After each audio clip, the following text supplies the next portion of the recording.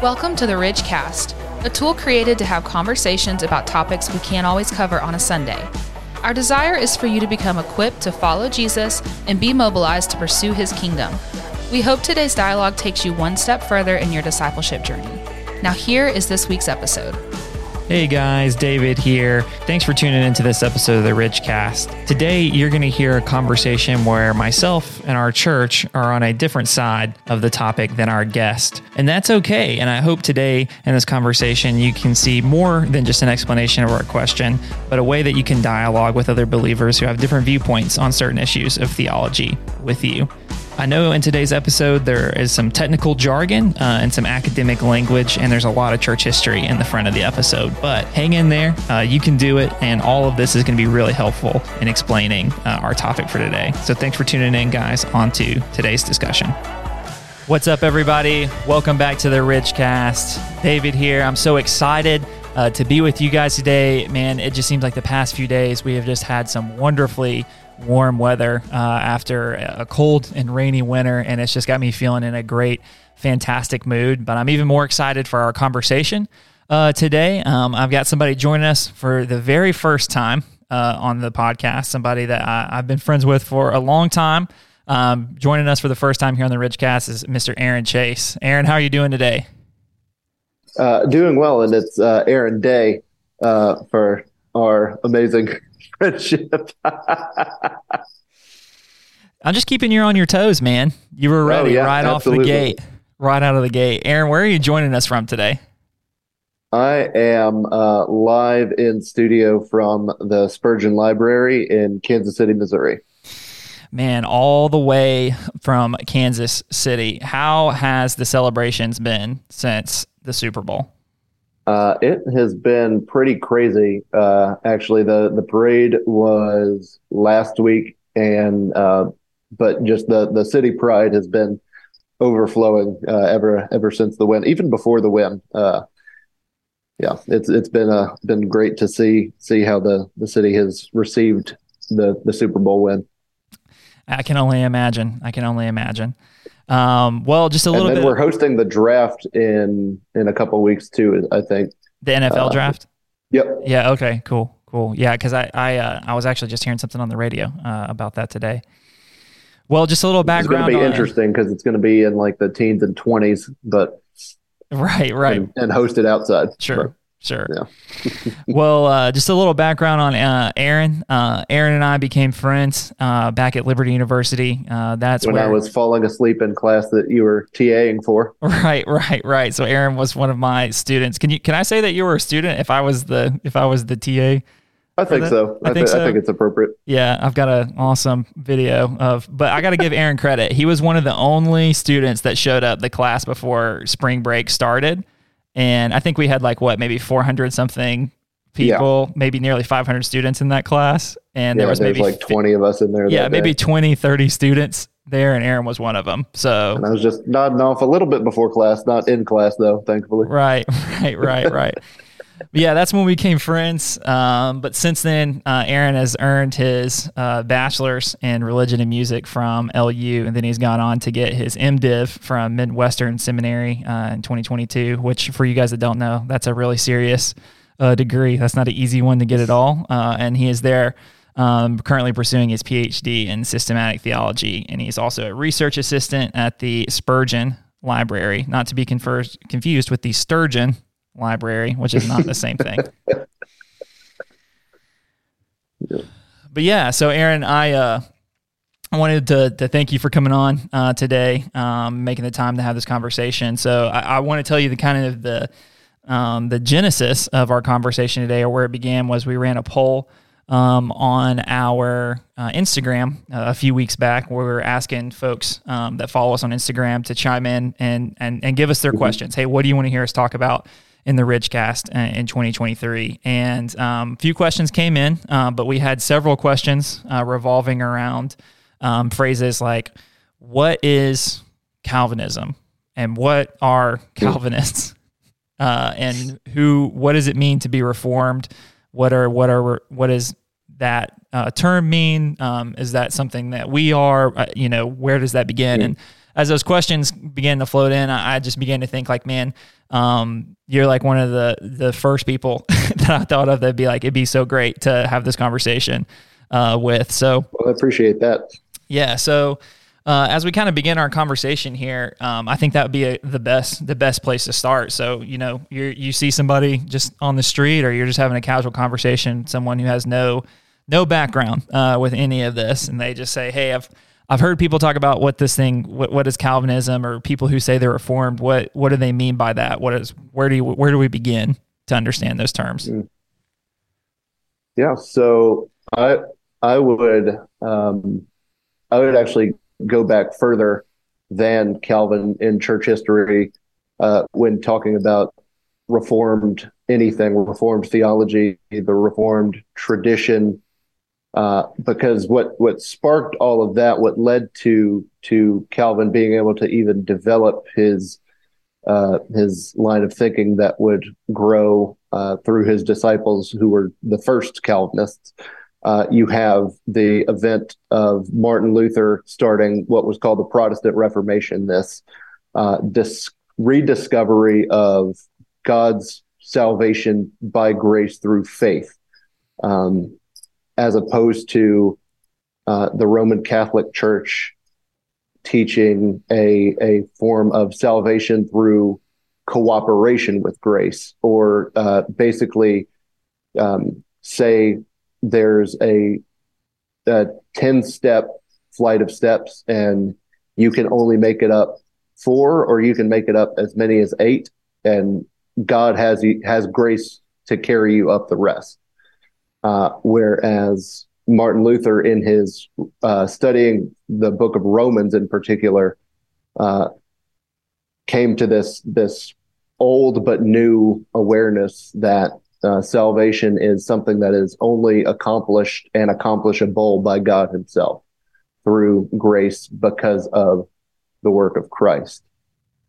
So we have that whole setup of context theologically and historically in Germany, and that Protestant, meaning to protest against the Church of Rome at the time. This was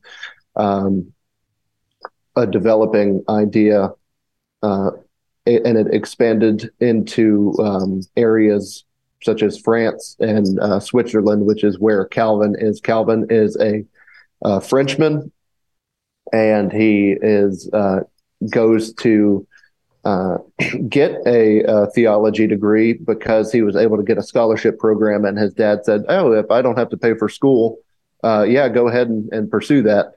And then his dad had a falling out with one of the bishops in their area. And so because of that, his father said, you can forget about this religious education. You need to go become a lawyer. And then Calvin keeps pursuing law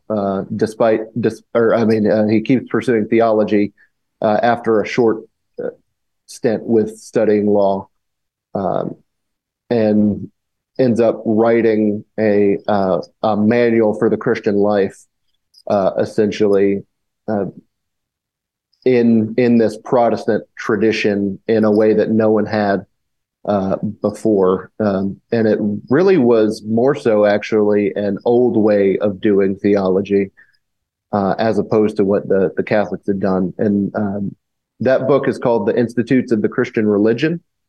And it is modeled after an old set of documents, the Apostles' Creed and the Nicene Creed, which provide the basics of what it means to believe.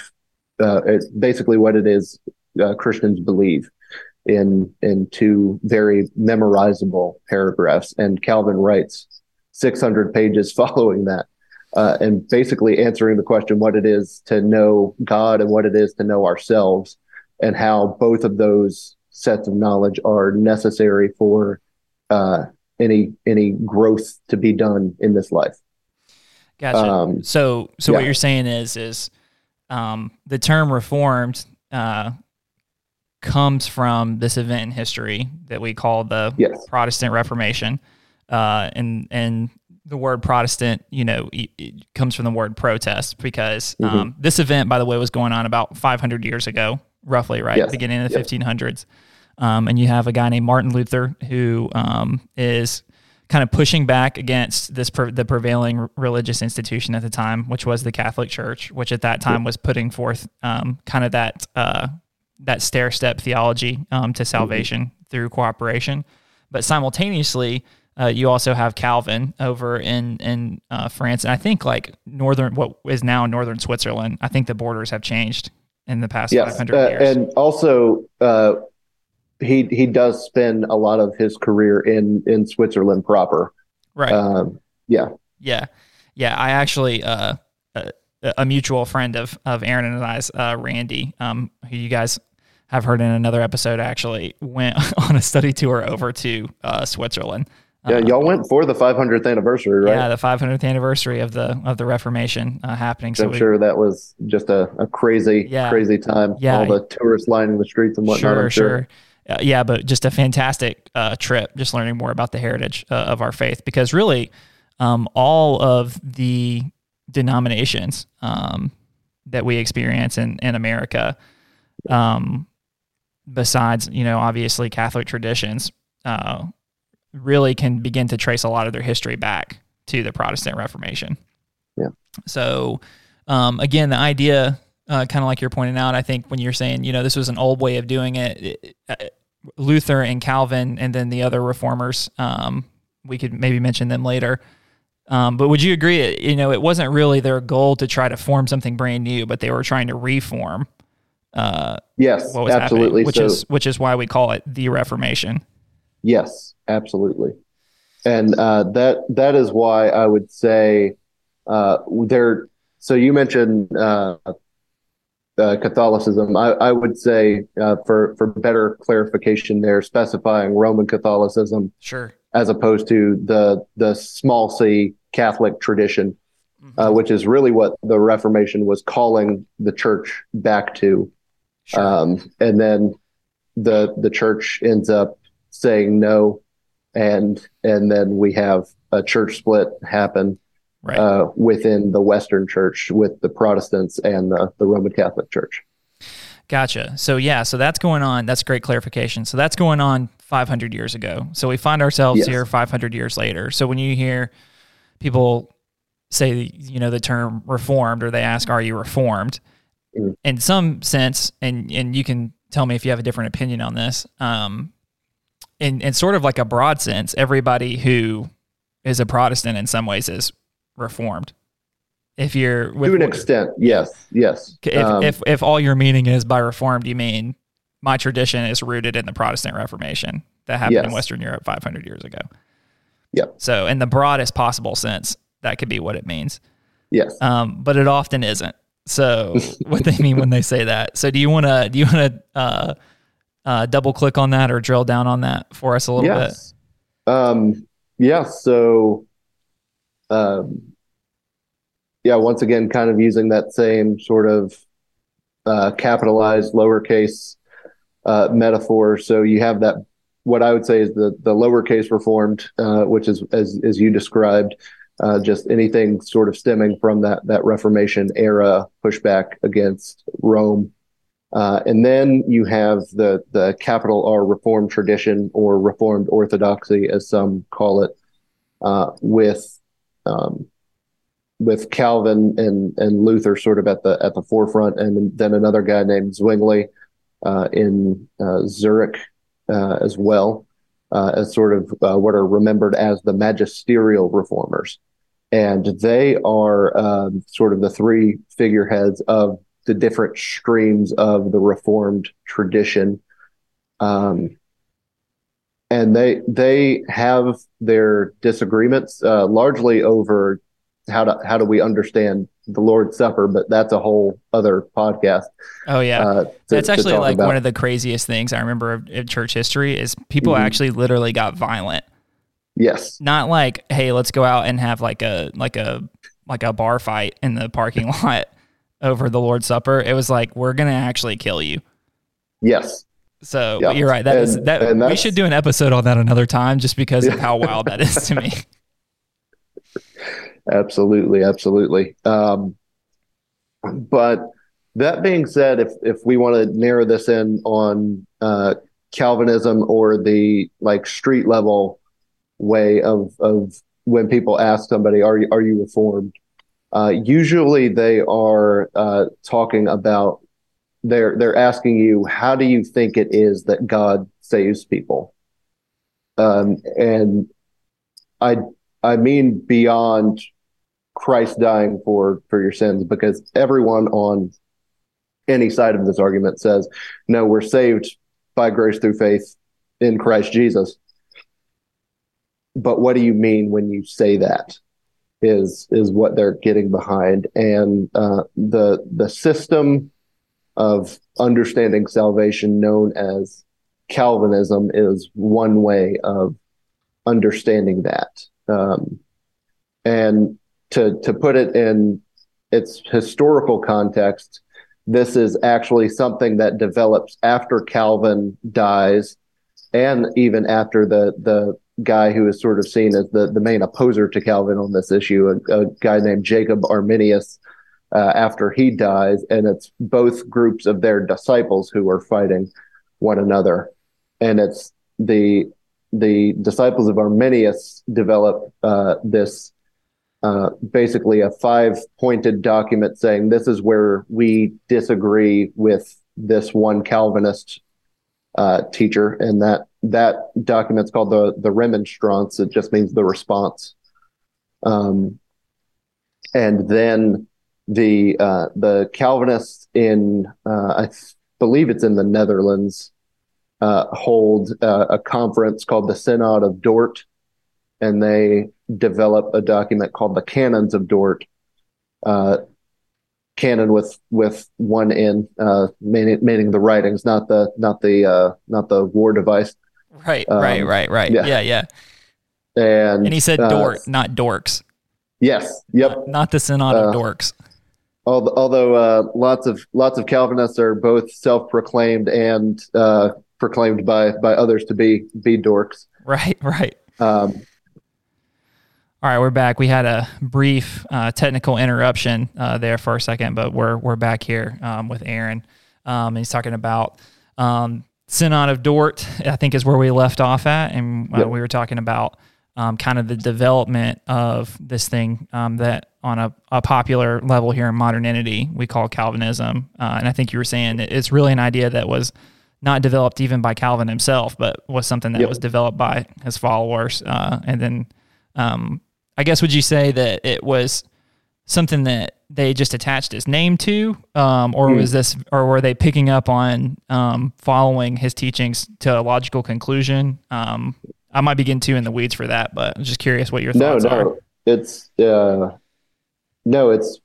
I think what you said is absolutely accurate. I think it's his followers who are accurately coming to his conclusions and furthering his work, but also summarizing in a neat and very teachable way these doctrines that he saw in Scripture and sought to see used for discipleship. In some ways that are good, in some ways that as Baptists, I would say are not good. Okay. As far as like how the church relates to the civil government, that is a way that I would say I'm not a Calvinist in that sense. But if you were to ask me how I think it is, which is how most people describe when they say it, if you ask me how I believe God works in salvation, in that sense, very much I am a Calvinist, if that makes sense. Yeah. So you're even using kind of like if we can go back to even using the term Reformed.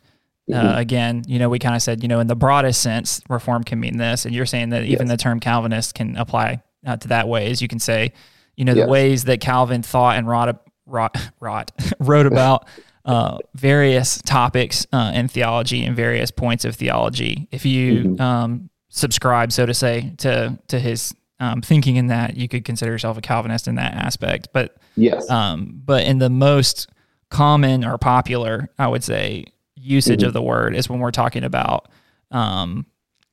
I guess what we would use in seminary is the term doctrines of grace, or I think even a more easy to understand way to say it is just how does salvation work itself out? Because earlier you gestured to the point of, we all agree kind of in principle on, salvation is through faith alone. And then I think it's getting into the, I like to use the word mechanics of it, the mechanics of how it works out.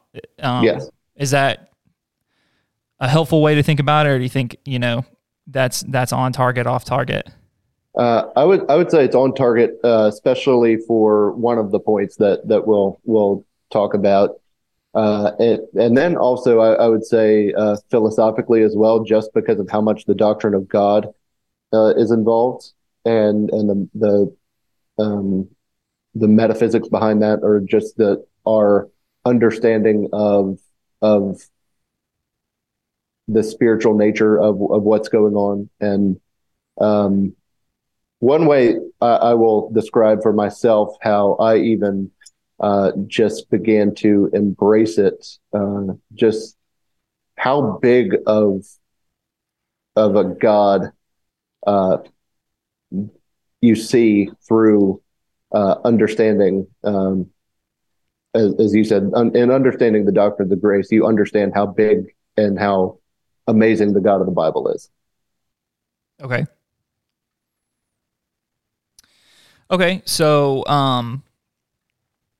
let's talk about, I guess maybe we'll get just kind of straight into it here. As I think most of the time when people are talking about what is Calvinism, they're referring to sort of the 5-point or 5-fold way to understand how salvation works itself out, or to use the phrase that I used earlier, the mechanics of how all of those things unfold. So, I think it'd be great if you could kind of begin to unfold kind of those 5 things. I know that honestly we could probably chat for hours. There could probably be a podcast devoted to each one of these. Each one. So without undercutting it too much, but to try to just give it the fairest summarization in regards to time, how would you begin to kind of unfold those 5 things? Yeah. And before we get started, as helpful as the 5 points are, once again, I want to reiterate historically that this is a response negatively to a negative response towards something that was initially trying to just be a guy teaching the Bible to a group of students. So I would say from a starting point now, if we're considering to do theology, I would want to be a little more introspective from the starting point, than rather than saying I'm going to develop my theology around what I disagree with this other group. And rather, as Calvin himself did, start with the scriptures and then go from there. But that being said, this is where we are now. Yeah, it's a great point. Yeah. But so that being said, though, this is where we are in this discussion 500 plus years later. And so we have these 5 points that have been given most commonly in the acronym of TULIP to us. So you have the first point being total depravity. That's in regards to the doctrine of sin, meaning that when Adam fell, he, as the representative of humanity,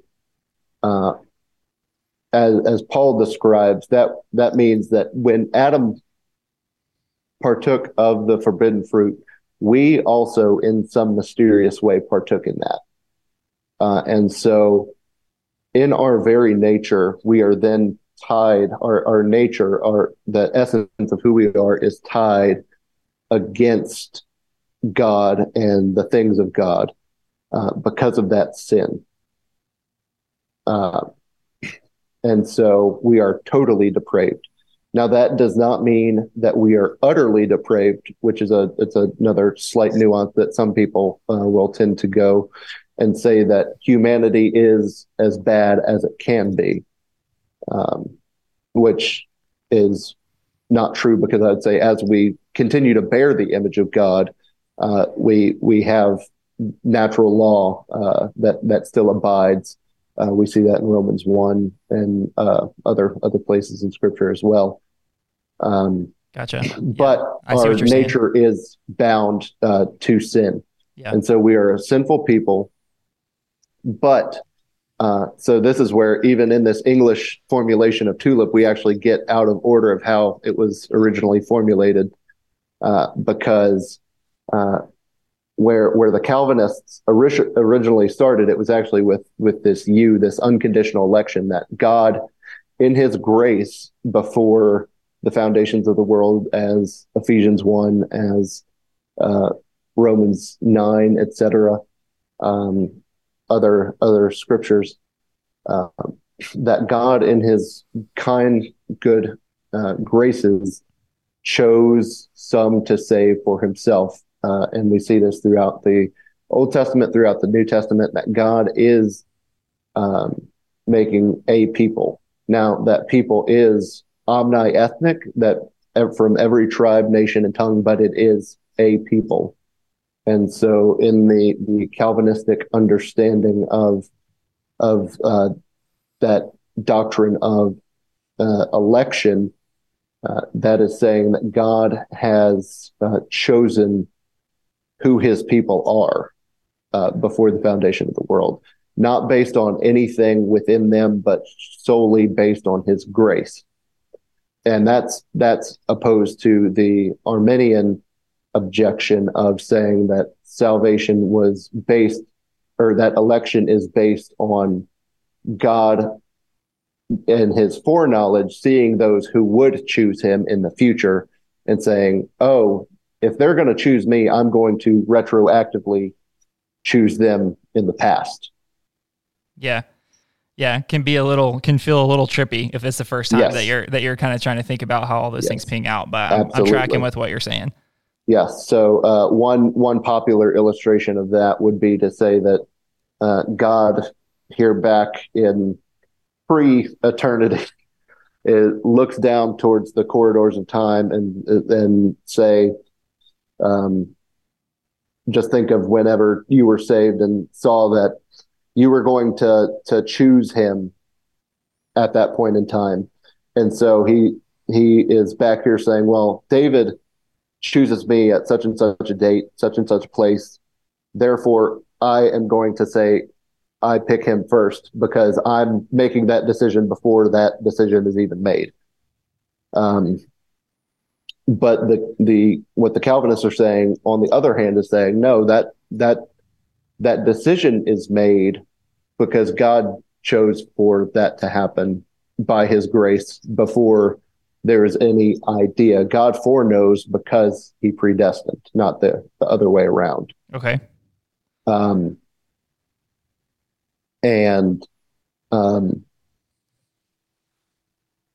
Moving on from there to the L in the tulip is limited atonement. Now that's a term I don't really like in this formulation. It's not that I don't agree with the content. I don't agree with that packaging of it. What I prefer R.C. Sproul's verbiage of particular redemption. So as with election, we see that God chooses a particular people, then Christ redeems that particular people. And so when we see that Christ dies, he's dying to save those whom he was sent to die for. And there's a bunch of scripture in regards to this. We have John 10, John 17 passage. There are sheep of a particular flock, the flock of Christ, who hear his voice and respond to him. We see that, and that he will not cast them out, which teases the last point a little bit. But that if Jesus' death accomplishes anything, it accomplishes it in full, not in a perhaps or a maybe, which is in the to kind of broadly brushstroke here, the Arminian position is that Christ died for all people, regardless of if they're saved or not, but only those who get the benefit of salvation are those who choose it. Whereas in the Calvinists, they narrow it to say, no, Jesus only died for those who will choose him, and they get the benefit. It's a both and, as opposed to a will they, won't they situation. All right, I see what you're saying. And so for that it just in my for what I've found most edifying out of that point is just that when Christ says he's come to save to the uttermost, that means he's going to accomplish that. Think of the most heinous sinner. People like to put Calvinists against sort of evangelism, which is something we could talk about in just a second here, with the next point actually. But no, if you truly believe that Christ is going to save to the uttermost, you would be absolutely encouraged and bolstered by the fact that you are going to succeed in your evangelism because of how powerful the blood of Christ is. Which leads into the next point of irresistible grace. Now, this is one where the free will, the free will discussion comes up a lot. Of, well, do I choose, or am I some sort of robot that God is moving around, or am I a piece on a divine chessboard? Which is the wrong way to look at it. So as I talked about at the front with total depravity, we have free choice insofar as, and this is another R.C. Sproul summary that I'm stealing because he's in glory now, so I can take whatever I want of his. And what a way to package that! Oh, absolutely. Yeah. He's my favorite Baptist now too. But anyway, so that we are free in our wills insofar as we make choices that are in line with who we are. And so as sinners, the choices that we make are sinful.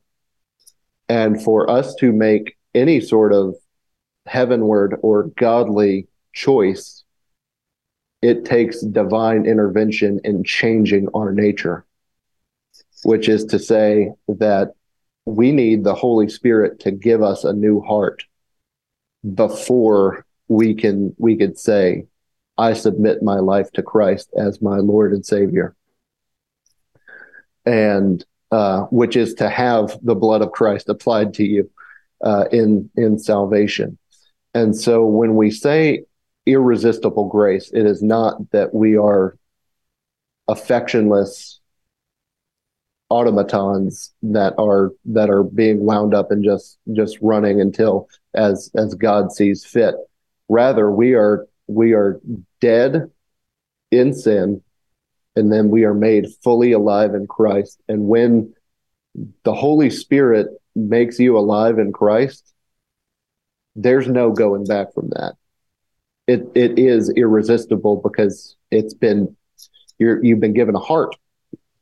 It's no longer dead, which leads into the last point of what is called perseverance of the saints, what some summarize as once saved, always saved. But I'll nuance that a little bit to say one way that people get off the rails with that is that I walked down the aisle when I was 9, and so I can live as hellaciously as possible. There can be no sanctification, there can be no growth as far as me as a follower of Jesus, and I'm good. That is not what is meant by perseverance of the saints. What is meant by that is that Jesus meant what he said when he said, not one of my sheep will fall away. I will in no wise cast out, to use an older translation. Um, and that, just that I mean, it's Romans 7 and Romans 8 sandwiched together is what perseverance of the saints is. It's, O wretched man that I am, who will deliver me from this body of death? Thanks be to God for Jesus Christ. For there's therefore now no condemnation. And especially like Romans 8:31-32, where Paul is listing just all the things that are working against us in this life.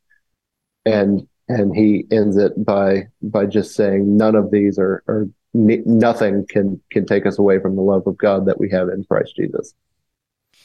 Yeah, man, thanks for that summarization. I think that's one of the better ones I've heard. Well, I appreciate it. Yeah, given the time constraints that we have here, but just a quick recap. So, you said the common acronym is TULIP, TULIP, and each one of those letters stands for kind of a different point in the formula, so to say. So the first one would be total depravity, which you kind of nuance is a little different than what some folks call utter depravity. And then unconditional election was the second one, where you gestured to, that's the idea that God unconditionally selects a group of people, right? Which I'm assuming, well, I'll hold off on that for a second. And then L, limited atonement, which you said maybe a better way to think about that might be particular redemption. If you're trying to think along what this camp actually believes and what they actually think, I'm trying to choose my words carefully because I don't want to there is disagreement in this camp, I think, just like there is every other camp. Oh, absolutely. In Christian history, which is okay. Thankfully, we don't kill each other over it physically anymore. Right, like we used to, the Lord's Supper. Man, I can only imagine how Jesus was like, what are you guys doing? I gave you this meal as a sign of unity, and you're killing each other. So, absolutely. Yeah, and then I, irresistible grace, which you gave some great context into necessarily what that means, and then P, perseverance of the saints. I've also heard people summarize P as just kind of like the idea of eternal security, meaning that like your salvation is secure within the Lord's hand. It's kind of the idea of like if you didn't earn your way in, you can't earn your way out. Yeah, is another thing, and then that's kind of the way that the form. I don't want to say the formula ends because I don't know. I guess you said the kind of the starting point for Calvin was in the U. But I don't think of it as like a step 1, 2, 3, 4, 5. I just think of it as even the synod of Dort. If we were to use the formula, it would be like Eulit. Okay, I gotcha. The way they historically thought about it. Yeah, gotcha. So you said I'm somebody who is in this camp that you subscribe to that way of thinking. I would say that I'm not somebody who's in that way of thinking. Although let's just end the call. Yeah, let's just end it right here. Yeah, let's just stop talking. We can't be friends anymore. It's okay. It's okay. And I mean that's how the internet would have us behave. But thankfully, Christ is bigger than the internet. Sure. Yeah. So, what would you say if you were going to play devil's advocate, so to say, and you were going to argue against your side? I don't even like using the term argue, but I mean that in the strictest academic sense. If you were going to try to present the other side, what would you say is like this is some criticism, or this is where I would go to kind of gesture towards whatever the other side. There could be multiple sides. It's not necessarily a one versus one debate, so to say. Yeah. I would probably lean against particular redemption if I were to say there's a point that scripturally there is enough warrant for both sides. That would be one, I would say, and which I mean, I would also say that just to argue both sides, I do think that you do have this where you have God's general love and God's particular love for the creation as a whole, and then for His people, and you want to see those come together, and so that's kind of where I would say that critique can fall apart or conflate, because it takes something that is different in Scripture and or at least distinct in Scripture and tries to overly marry it, if that makes sense. Yeah, I think so, and I think it's just one of those things that I had two thoughts come to mind when you were talking. Mm-hmm. The first one was whether you're talking about Calvinism or whether you're talking about any or some other things that pop up in theology. You know, we're not necessarily talking about something here that's like verbatim in Scripture, in the sense of like, I mean, correct me if I'm wrong, but I don't think I am. You can't just flip open to Romans or to Jeremiah or anything like that, and you're going to find the tulip formulation in Scripture, right? Yeah, no, there is no direct TULIP within Scripture, but this is where I'm a studying to be a systematic theologian, and so saying that we are taking Scripture as a unified text and saying these are the doctrines that can be summarized by Scripture, or this is a basic summary of what the Bible teaches. Right. Yeah, I understand what you're saying. I guess what I was just trying to say is I think we just have to be obviously precautionary, probably overly precautionary about whenever we're presenting something that's not quite exactly verbatim, although that there are other things in Scripture, like even the Trinity, for example, that are not quite exactly verbatim, that obviously we hold to very strongly. So I think that was the first thing. That's another one that we've killed people over. Right. So unfortunate when you open your church history textbook, there are some like really beautiful, just brings tears to my eyes reading about like the heritage of our faith. And then there are some where I'm like, man, what are we doing? And I think about that in my own life as well. So yes, absolutely. Like Lewis in his side note, just to argue for reading church history, Lewis has an excellent introduction to a book by a church father called Athanasius. The book is called On the Incarnation, about why did God need to become human to save humanity. And the introduction is called On the Reading of Old Books. And Lewis has this, I mean, as he does just this very poetic prose in railing against what he calls chronological snobbery. Basically to say that because we're in the present, that means that we automatically know smarter. Things better than our predecessors, and that it's not that we are smarter or dumber, but that we have certain problems, certain questions that arise from our time that are different from what our predecessors faced, and then they asked different questions that we asked, and so both of us have different sets of blind spots, but how can we work together in time? But that's a little side tangent on church history and reading things by dead people. Absolutely. I've heard it said, if you can't find a good mentor, find a dead one. And you can do that through books. Well, great. Well, what you kind of touched on this a little bit so far. I want to ask, what do you think are some kind of common misconceptions about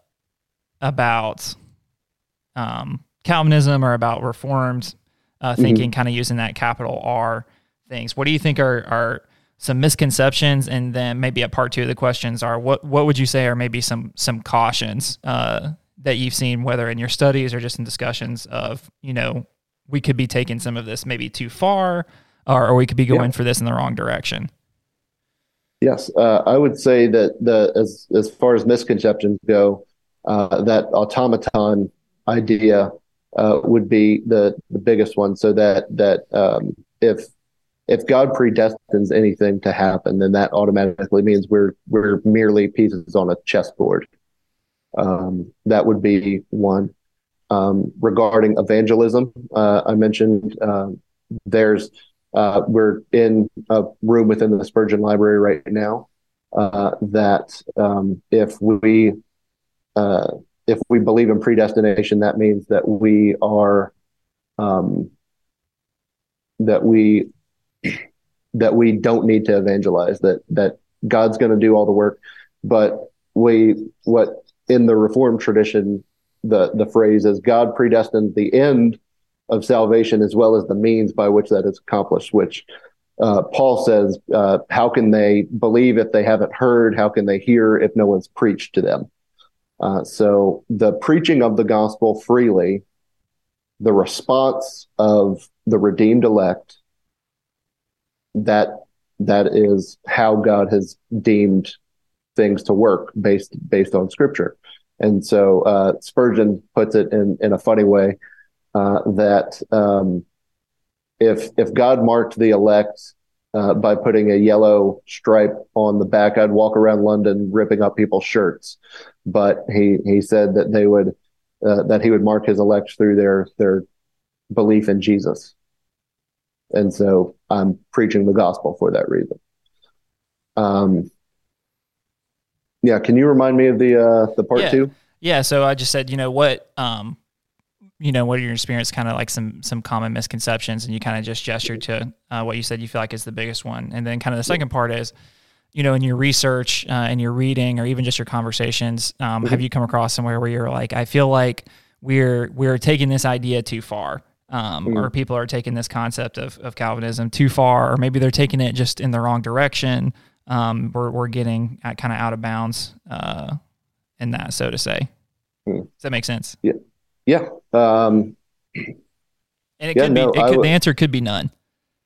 Yeah, no, because I would say if it does go too far, it becomes hyper-Calvinism, which is not Calvinism at all, which is that idea of God's going to do what he does to such an extent that we don't need to evangelize, or things like that, which I would say is not actual Calvinism. That's another doctrine called hyper-Calvinism, and those two things are distinct, but they get conflated into one big jumble in people's minds, and some of that is because of which I would say that actually brings to mind of a way that we bring it too far.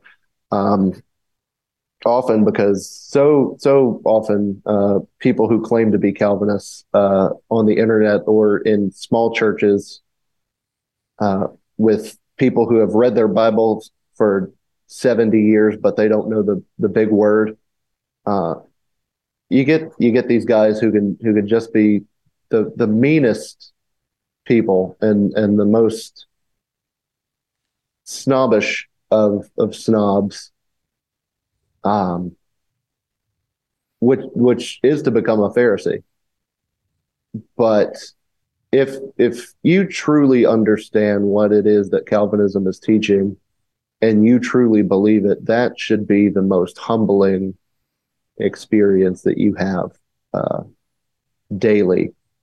To meditate on the absolute grace of God in knowing how hellacious you were, saving you despite that, and working in your life so that you can look more like Jesus every day, and you're going to be mean to a 70-year-old woman who's been praying for you for I don't know how long. Like, yeah. Wow. Yeah, and I just think, like, regardless of where you land on understanding doctrines of grace, or even we also use the word soteriology sometimes in seminary, which is just kind of understanding again. I like the word mechanics, the mechanics of salvation. Yep. You know, kind of across the board, believers believe that the more you grow to understand God and your relationship to God, the result of that is the fruit of the Spirit. And part of the fruit of the Spirit is peacefulness, gentleness, and kindness. Yes. So when you grow in your proclivity to a certain understanding of anything, and it doesn't result in those things, I think that's a huge precaution, as you kind of pointed out. Yes. Yeah, and I think that's honestly a kind of a great segue into, I'm going to be honest with you. It's funny because we kind of laughed about it earlier when you said, well, we should just end this conversation. When I'm like, well, I'm not in that camp, and, our church isn't either. And why do you think that it's such a charged thing that people begin to talk about? Because I feel like in my ministry career, my academic career, that's the way that it felt. Is it's like, you and I are having a normal conversation, as far as I feel. I'm assuming you feel the same way. Yeah. It just seems like whenever you begin to talk about it, it just becomes so charged and divisive, and then even tribalistic, which is a little bit of kind of what you're gesturing to there. In your opinion, why do you think that is? And, that in some ways that may be an unfair question to ask, because I know you can't speak for everyone, but just in your opinion, why do you think that is? And then maybe we could kind of talk about what we could do about that. Mm-hmm. I would say it's kind of twofold, just with, with jerks on both sides, basically, is what I would say. Because you have people who get either prideful or bullheaded in their understanding of this is right, I'm right, etc. And I need to bring these people along to get them on my level, rather than coming from a place of humility. And then as far as so that'd be one way of going about fixing the conversation as it is. And the other, I would say, have like broadening the categories of like what it means to be gospel preaching before we have this discussion of Reformed, Arminian, Wesleyan, Lutheran, etc. We need to have this broader category of gospel preaching before we get into those nuances, which I would say that would start off a lot of conversations a whole lot better, and seeing that we are having conversations among brothers first and foremost before we start getting slanderous. Sure. And also, like we've joked back and forth, both in text messages and even in this conversation, when we have that understanding that we're brothers, we can joke appropriately and in ways that are edifying, or even it's like, oh, maybe you're right there. Maybe I need to check my thinking in some of these ways. Because when you have that familial foundation, it's a whole lot different than if it's like, hey, I just met this guy and he's attacking me. Sure. This guy just rolled in off the Twitter streets ready to challenge me to a gladiator match. Absolutely. Or just rolled in off the streets and challenged me to a gladiator match in my church lobby. Yep. So, but yeah, I just think, so a common thing that, again, I think I've come across in my ministry career, and I want to know what your thoughts are and your opinion is based on this, is I've heard people say, if you're not talking about this from the pulpit, if you're not talking about this from the stage, if you're not presenting Calvinism, then you're just not preaching the truth, or at minimum, you're preaching an impartial gospel. And I think that, well, Let me let you answer first before I Yeah. get into the second part of my question. Yeah. There could be a way of understanding that where I might agree, insofar as uh, the interpretation of certain passages in relation to uh, how it is humanity's heart is towards God and what God must do in order to bring man back to himself. Um,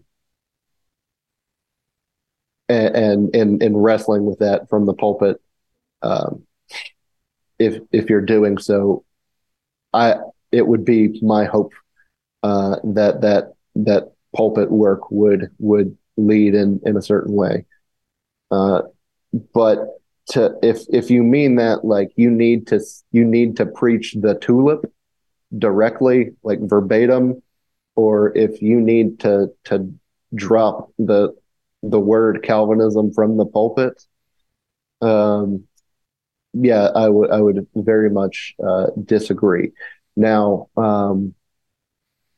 if you look, which I would say the church I'm at um, does that very well, where they would not, uh, but because partially because of how the way that this discussion goes awry so often, but where the words aren't used, but the word of the Bible is. All right, we're back again. So we're 2 for 2 on the technical difficulties today, but that's part of um, zooming across the world, so to say, for podcasting. Absolutely. So, Aaron, thanks for your patience. But I think honestly a great place for us to kind of begin to land right here, and I think you were kind of already going there.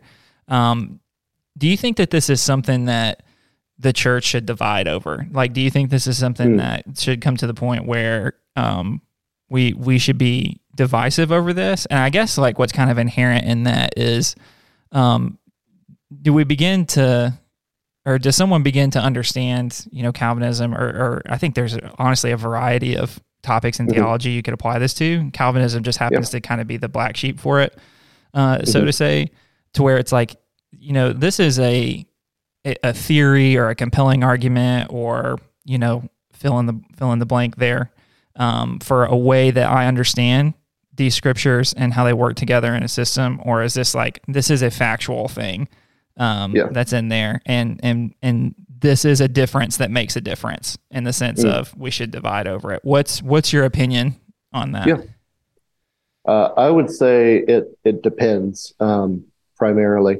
There are certain ways where I think it would divide for the sake of maintaining health, and there are ways of lovingly be uncomfortable for the sake of health. Church membership would be one of those things that I would say. Say I move to a town, and the only gospel preaching church that is within a reasonable driving distance, say like 30 to 45 minutes away, is a small rural Wesleyan church. Well, I need the word preached, and I need to receive the Lord's Supper. So I'm going to join that church and be a part of that communion of saints, because I need the church more than I need this. As important as this doctrine is, to be within a local body.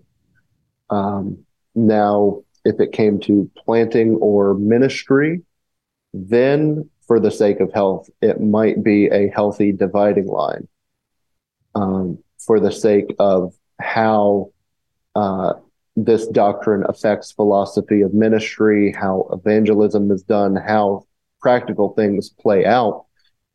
In pastoral ministry, there might be some healthy lines to be drawn, and that's not to say that fellowship is over, but it just might mean that vocationally, there are certain ways that these would not do well when in under the same vocational roof. Right. Yeah, I like the way that you phrase that at the end of that is the fellowship isn't broken, but we find these things so compelling that in the most practical sense of the meaning is it kind of seems like we're rubbing against each other a little too hard to be productive. Yes. Is that kind of in layman's terms kind of what you were trying to say? Yes. Yeah, absolutely. Great. And then also say, like you have pastors on different sides of this issue, and then all of a sudden the people hear a divided voice from the pulpit. What does that do for the sheep? Sure. Sure. And so it's a pastoral concern as well. Sure. Yeah.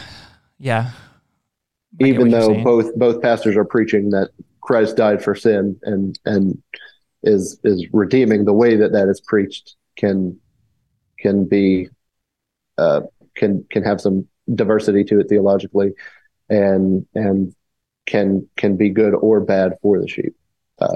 Sure. Yeah. Sure.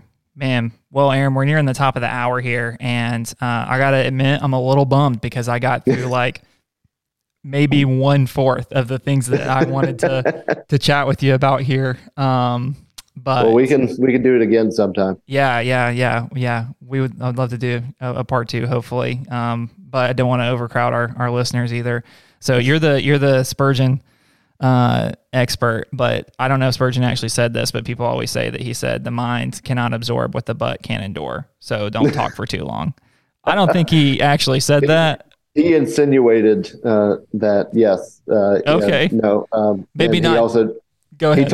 He also has another article that he talks about how it's sinful to be a boring preacher. Gotcha. Too, so. What a guy. Yeah. But yeah, I don't want to overwhelm our listeners here, but you've given us such a great place to start. But yeah, I would love to go back and kind of talk more about, I guess, maybe what's going on, maybe on my side or the other side, and then kind of maybe we can continue to dialogue on that. But man, thank you so much for making the time. I know you're a busy guy, and for coming on and sharing with us, so much of what you've learned and researched. And thank you so much for being that brother and in that fellowship. On Absolutely. the other side. So something I forgot to mention about your academic profile in the beginning, man, is that you're a country music guy. So you would fit right in with us here in Blue Ridge. Excellent. So next time we'll have to talk about that. But yes. Man, thanks so much for joining us on the cast today. And we wish you well, and looking forward to talking with you soon. So thanks guys for listening to this episode. If there's something else you want us to talk about, remember you can hit us up on social media or shoot us an email at info@theridge.cc, and we'll see you guys next time. We are out. Hey, thanks for listening to the Ridgecast. If this episode was helpful, please feel free to share it with a friend. For more information about The Ridge, visit us at theridge.cc or follow us on social media at TheRidgeCC. See you next time.